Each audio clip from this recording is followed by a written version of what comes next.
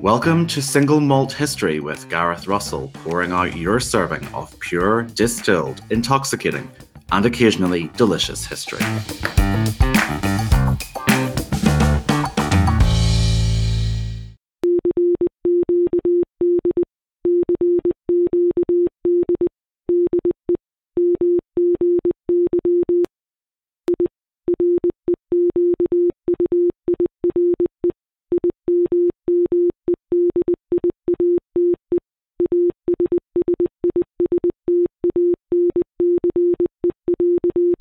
What you just heard is a pretty chilling recreation of the message CQD, CQD, the distress call. This is Titanic. I require immediate assistance. One of the hundreds of wireless messages fired out from the Titanic's wireless radio room 109 years ago today at the time of recording, April 15th. 25-year-old Jack Phillips from Surrey in England and his 22-year-old colleague Harold Bride from London obeyed Captain Smith's orders to use the new wireless technology to contact other ships to see if any might be nearby to reach them in time for an evacuation. They had managed to make contact with the Titanic's splendid sister ship, the Olympic, but she was hundreds of miles away, barely long into a return voyage from New York. Other ships like the Virginian, the Frankfurt, and the Mount Temple were also too far away to be of practical assistance.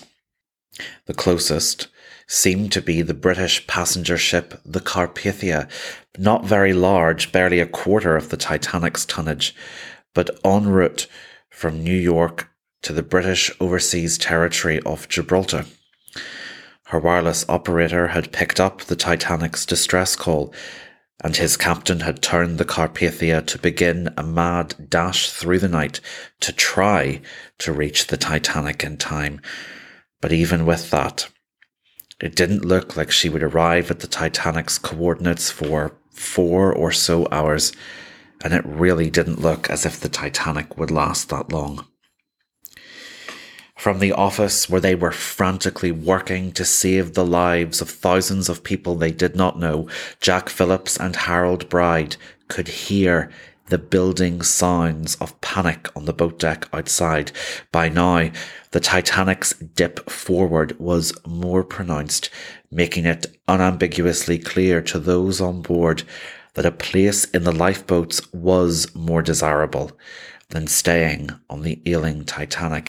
Even now, though, that was not a universally shared view. The Titanic was sinking at such a slow, stately pace that, according to passenger Jack Thayer, there were plenty on board who, up until about 20 minutes before the end, genuinely and not unreasonably thought she would manage to stay afloat. By this point, barriers of class were breaking down.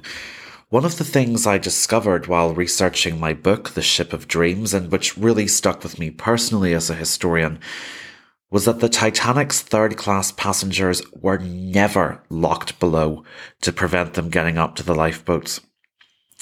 I go into more detail in the book about why and how that horrible dark legend sprang up in the first place and why it keeps being repeated in movies about the Titanic. We've all seen those scenes. But what was happening on the night in question was that because Captain Smith had failed to tell the majority of his crew that the situation was urgent, many of the hospitality crew assigned to care for third class were totally failing to impart any sense of panic to their passengers. To this was added the fact that when I checked the passenger lists and did some rudimentary national mathematics, I realised that the Titanic's third-class passengers spoke a combined total of 16 different languages, served by a crew that almost universally only spoke English in a sinking ship with signs solely in English, meaning that once the danger did start to become more apparent, Organising the movement from third class up to the boat deck proved extremely difficult, especially since many passengers in third class didn't have insurance. They were emigrating to start a new life. They had sunk a lot of their savings into this move. They were understandably nervous to be parted from their luggage, which they were not allowed to bring into the lifeboats. By the way, if you ever see a Titanic suitcase for sale, it's fraud. No piece of luggage made it. It's also worth noting that an Irish or English passenger in third class on the Titanic had a much higher chance of survival than, say, the Russian, Bulgarian, Arabic or Chinese-speaking passengers.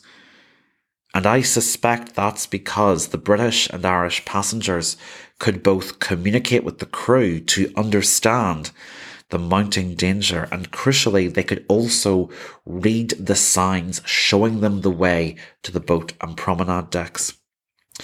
In the book, I argue the failure to envisage any collision damaging enough to require the evacuation of everybody on board in a relatively short period of time meant that the third-class passengers, speaking over a dozen languages between them, needed to be guided to a part of the ship of which they had no prior experience, since it was constructed to discourage their interaction with it by crew members who struggled both to communicate with them and to fully appreciate the dangers themselves until it was too late. It was thus egregious incompetence rather than malevolent snobbery.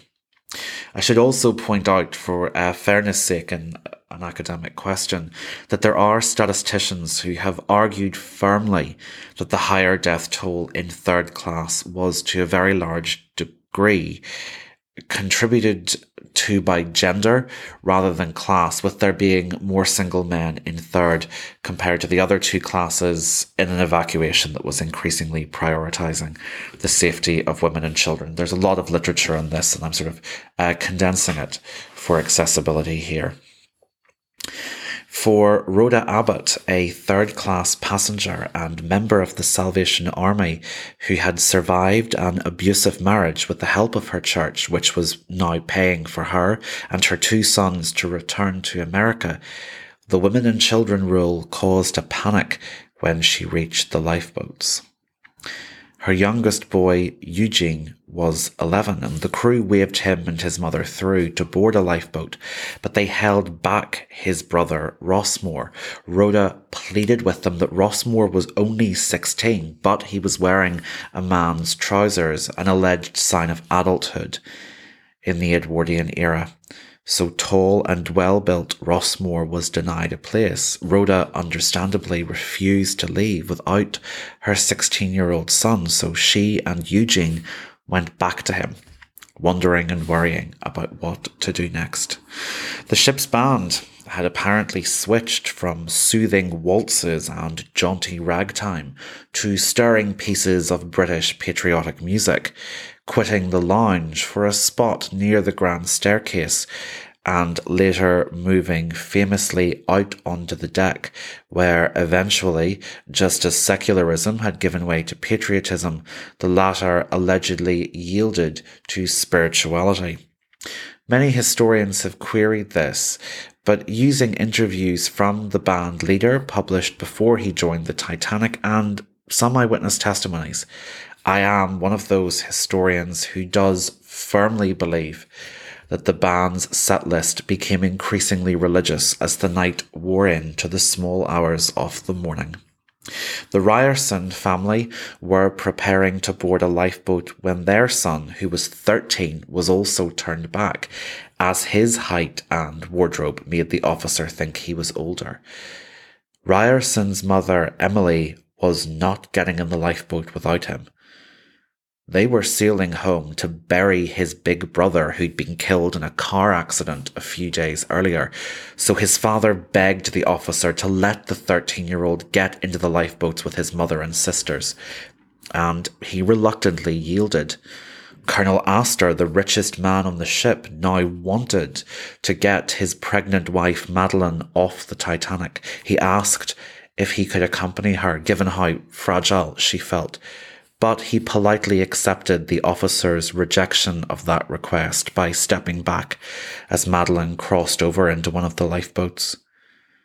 Gathered around, helping women and children into the boats, were railway tycoons, the president of Vacuum Oil, the American president's advisor, a Philadelphian millionaire, and a Southern historian. Survivor Cornelia Andrews wrote later of them, calling them that unbroken line of splendid Americans not allowed to get into the boats before the women and children were off. It would make you proud of your countrymen, all multimillionaires and hundreds of other men standing without complaint or murmur, not making one attempt to save themselves. Is that not chivalry for you? It is not true that some men dressed as women to escape the Titanic. That's an old myth designed to shame the men who did survive. A fine example of spite being faster on its feet than truth, and perhaps a lesson for us all when we hear cruel stories of the famous.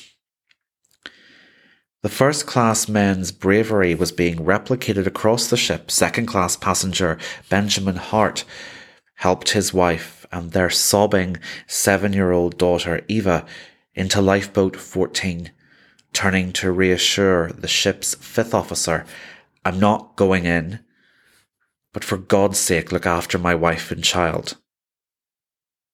He stepped back on deck and was never seen again by his wife or child. From third class, Eugene Daly, the Irish nationalist and talented musician, was helping women from his hometown up into the lifeboats. Even though he knew the water was freezing, Daly was determined to make an effort to save himself when the final plunge came, because, in his own words, life was sweet to me and I wanted to save myself. But for other passengers, the fight was going out of them. Another third-class ticket holder who, like Eugene Daly, had helped escort women and children up to the lifeboats was a 50-year-old Swedish man called Johan Svensson Lundahl. He had actually emigrated to America years earlier, but he'd been back visiting Sweden, the old country, as he called it. After seeing the women he was helping safely evacuated in the lifeboats, he turned to some of his Swedish friends that he'd made during the voyage and said, "Goodbye, friends. I'm too old to fight the Atlantic." Lundahl went back to the comfort of the third-class smoking room to wait. Or as one of his friends who survived put it later, there was a chair there awaiting his last call. At about 2 a.m., 2 hours and 20 minutes after the collision with the iceberg, the Titanic's lights dipped in strength, prompting a fresh surge in panic for those still trapped on board. The fact that the power lasted for as long as it did is a magnificent testament to the suicidal bravery of the ship's engineers from Belfast and England, who chose to stay below to try to keep the power going for as long as they could, even though it rapidly became clear that it would mean their deaths. As the engine rooms flooded, Jack Phillips and Harold Bride were still manically sending Morse code to try to find rescue ships nearer, maybe some that might be faster than the valiant Carpathia still on her way, still too far away. As the Titanic slipped further into the icy, eerily calm Atlantic, sounds began to emanate from within as piece by piece things fell from their tables, their bookshelves, their wardrobes. North Irish writer Sean Bullock from County Fermanagh, who would within a few months write a commemorative biography of the Titanic's tragic designer Thomas Andrews, tracked down eyewitness testimonies of the sinking. And this is what he had to say of that fatal moment just before the end wrapped herself around the Titanic to carry her below. Shan Bullock's words are read by Irish actor Ciaran Carraher. One by one her port lights, that still burned row above row in dreadful sloping lines, sank slowly into darkness. Soon the lights would tilt upright, then flash out and flash bright again. Then, as the engines crashed down on the bulkheads, go out once more, and leave that awful form standing up against the sky, motionless, black, preparing for the final plunge. But that time was not yet. On deck, Father Joseph Peruschitz and Father Thomas Biles, the Catholic priests who the previous morning had celebrated Sunday Mass for the octave of Easter, first in the second-class library and then in the third-class general room, prepared to perform a greater mission of mercy. They called those frightened Catholics to them, leading them in the recitation of the Rosary. Then, seeing terrified Protestant and Jewish passengers nearby, one of the priests called over good people, inviting them to join the group now clustered in camaraderie around the two priests. Although it would have been said in Latin that night, for clarity's sake I will say it in English. The Ave Maria, or the Hail Mary, is one of the most frequently intoned prayers in the Catholic faith, as they had thousands of times, tens, hundreds of thousands of times through the course of their lives. The two priests led their most unusual congregation in prayer with the words, Hail Mary, full of grace, the Lord is with thee. Blessed art thou amongst women, and blessed is the fruit of thy womb, Jesus. And then, those people on the deck of the Titanic answered back with the couplet they had said thousands of times, which they had first learned on their mother's knees long before they made their first Holy Communion. And one of the beauties of the Hail Mary is that it speaks to the immediate and the eternal. And it's hard not to imagine that as they said these words on the Titanic, that those praying did not draw dread and terrible comfort from the final supplication of the Hail Mary, which perhaps for the first time in their lives had acquired a special relevance. Holy Mary, Mother of God, pray for us sinners now and at the hour of our death. Amen. One of the first-class passengers who had been helping with the loading of the lifeboats was an Alabama-born historian, Colonel Archibald Gracie IV.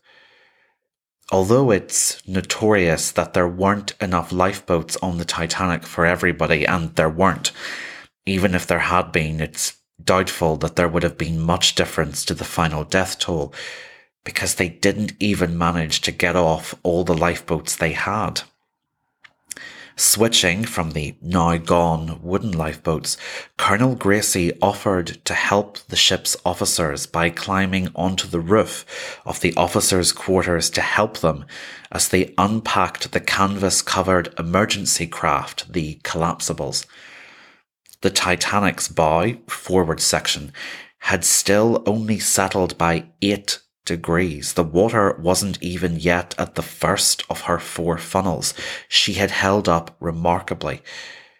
When people say very confidently that the steel used on the Titanic was subpar, that's why it sank, I like to point to photographs of the wreck, the steel and rivets of which are still holding together 109 years later at the bottom of the ocean under nearly unimaginable pressure. Colonel Gracie had no reason to think the end, however, was quite as close as it was, but at about 2:10 a.m. as he was helping with the collapsible, Colonel Gracie heard from deep beneath his feet a sound so loud and so terrible he thought the boilers were exploding. In fact, the bulkheads were at last giving way, shattering and yielding themselves to the Atlantic.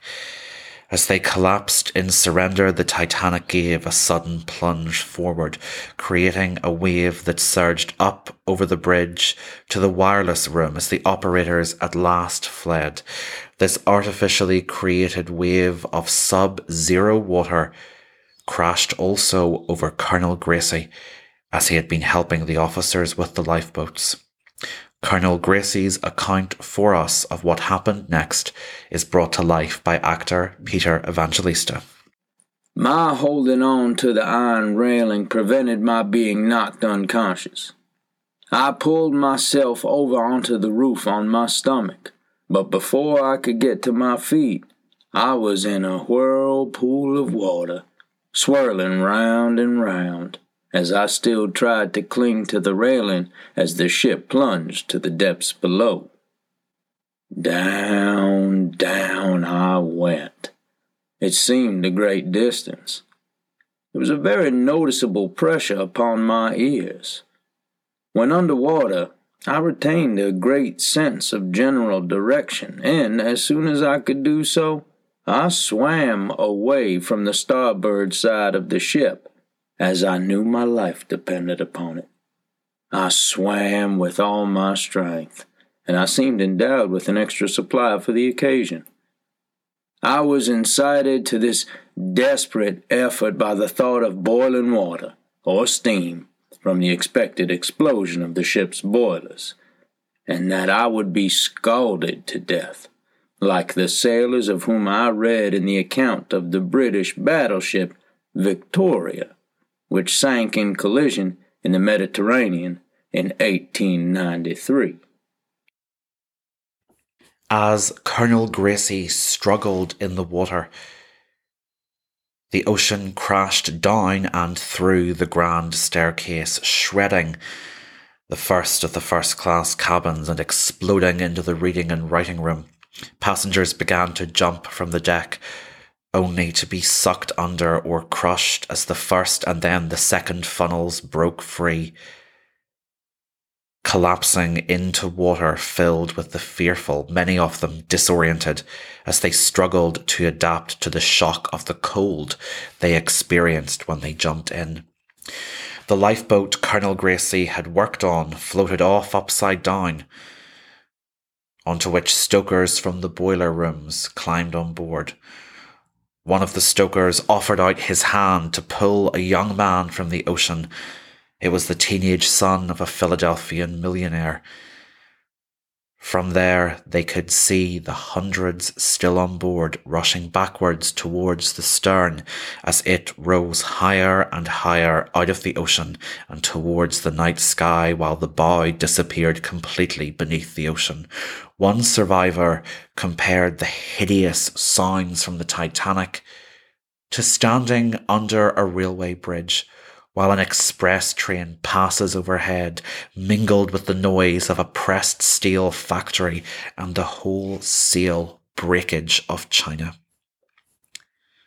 As she rose higher and higher towards the moonless sky, the Titanic's lights finally failed. In the pitch black, many of those in the lifeboats weren't sure what they were seeing or hearing as the Titanic snapped in three. Under unbearable pressure, a piece collapsed and fell away, floating 2.5 miles to the seabed, while at about the halfway point, the Titanic snapped somewhere around where the first-class lounge was located.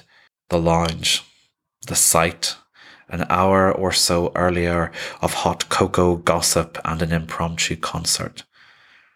The tear then continued, shattering through the luxurious suites on B-deck, the most expensive at sea, down to C-deck staterooms which had housed tycoons and aristocrats, shredding into the first-class dining saloon, the crew corridors, the third-class dining room where immigrants had dreamed of the new life they were en route to start, Storerooms, crew accommodation, boiler rooms went next.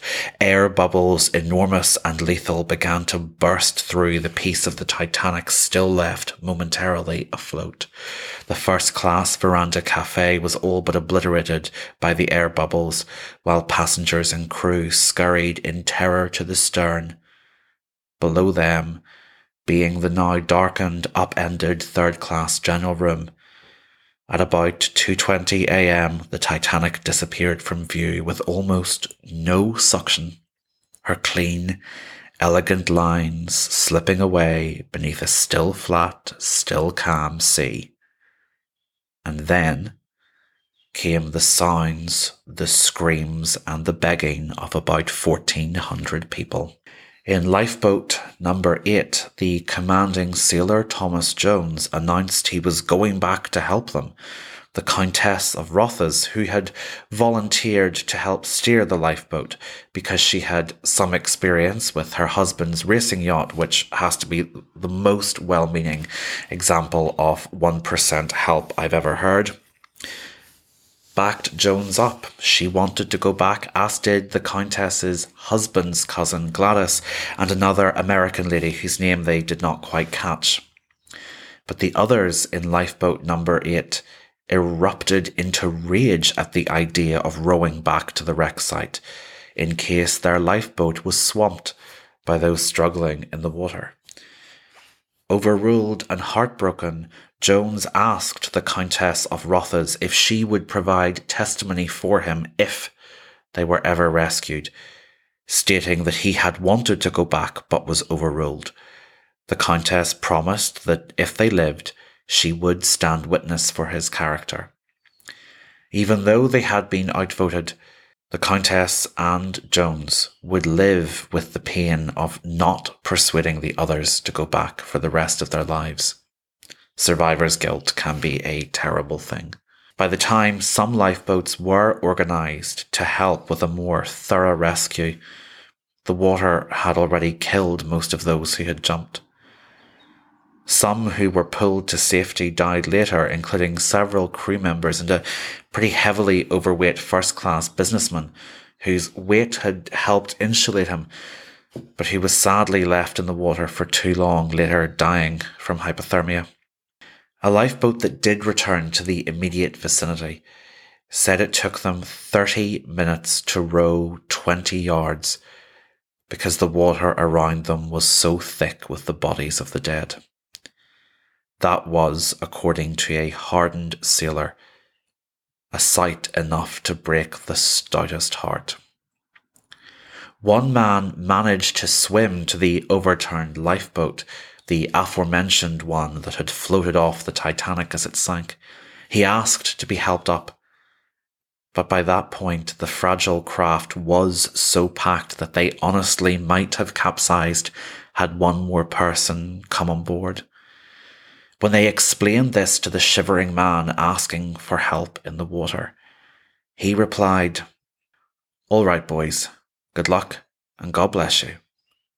After which he swam away, where a few minutes later, presumably, he became one of the Titanic's 1,496 victims. Back in lifeboat number 8, the Countess of Rothes offered to row. She and her husband's cousin Gladys, who she called my cousin, took turns between rowing and steering, alternating for the next 5 hours.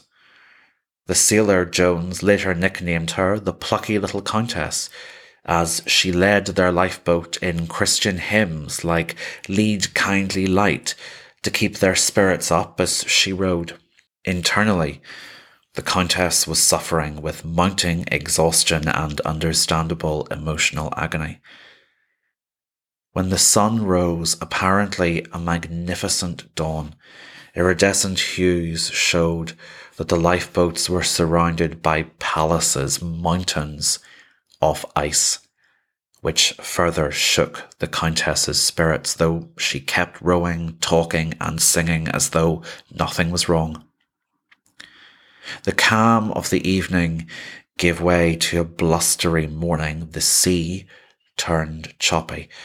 The Countess's maid, Sissy Mayone, was not the only survivor to begin suffering dreadfully from seasickness, as the deteriorating weather took to splashing the survivors' faces with freezing water, sloshing to lifeboats filled with the emotionally pulverized and physically exhausted. The Countess of Rothis's words are again read for us by Rebecca Lenihan. The water was so black and very calm at first. Towards dawn it got rough, and one felt an awful loneliness and exhaustion. But my cousin Gladys and I had to row and steer, as only T. Jones the sailor knew anything about a boat. All the crew were of course magnificent in their behaviour, and I always think so much ought to have been said and written about the engineers and firemen who never ever came up on deck and did all they could to keep a ship afloat for as long as possible. In another lifeboat, a male passenger showed a gun to another survivor, saying he and his wife planned to use the gun to commit suicide if they weren't rescued, and he was welcome to use the spare bullets for him and his wife if and when the need arose. But then, back in Lifeboat 8, a sailor leant over and whispered to the Countess, "Look at the next wave we top. Don't say anything, in case I'm wrong." But he wasn't wrong. There on the horizon was the funnel smoke and welcoming lights of the Carpathia. She had arrived to rescue them and to begin, perhaps, the even more agonizing process of grieving. The rescue mission on the Carpathia was one of the most difficult things, as well as fascinating in a painful way, that I researched for my book. And so tomorrow, my Titanic Week anniversary will deal with what happened on the Carpathia. So don't forget to follow or tune in for that. My thanks, of course, to Calum Carraher, Peter Evangelista and Rebecca Lenihan for joining me to bring to life the words of the writer, the Colonel and the Countess for today's episode. If I could also, hopefully not in a preachy way, just say to anyone in Belfast, I have caught myself trying to do it a bit more. If you're ever walking past City Hall, there is a monument to the Belfast engineers. I think it's the Angel of Death hovering over the sea. If they should come to your mind, to me, they are some of the most admirably heroic people I can think of. They never saw light nor land again for choosing to stay deep within the Titanic to keep the power going for as long as they could. And I think we live in such a cynical age where we try to always assign the worst possible motive to heroes sometimes. And to me, those men were extraordinary. Deep and true altruism. It doesn't feel right to sign off with my usual jingle for this podcast. So as I mentioned, I do believe from my research that the Titanic's band played Christian hymns towards the end. And I do strongly believe that one of them was "Nearer, My God, to Thee." I should point out, not all historians agree with me. I believe the evidence does obviously back up my own interpretation and the interpretation of historians I agree with. But certainly, "Nearer, My God, to Thee" is the tune perhaps now most indelibly associated with the Titanic in popular culture, and so I'll play out with this gramophone recording of the hymn. It's not of the best quality, I'm not sure of the date, but I like the gramophone sound to it, and I like to err on the side of good-hearted emotion with this, in imagining, I think justifiably, that it was part of the collective grieving process, and that people in Britain and America listened to this with thoughts of what had been lost on April the 15th, 1912. Thank you again for your time, and I hope I'll metaphorically see you tomorrow.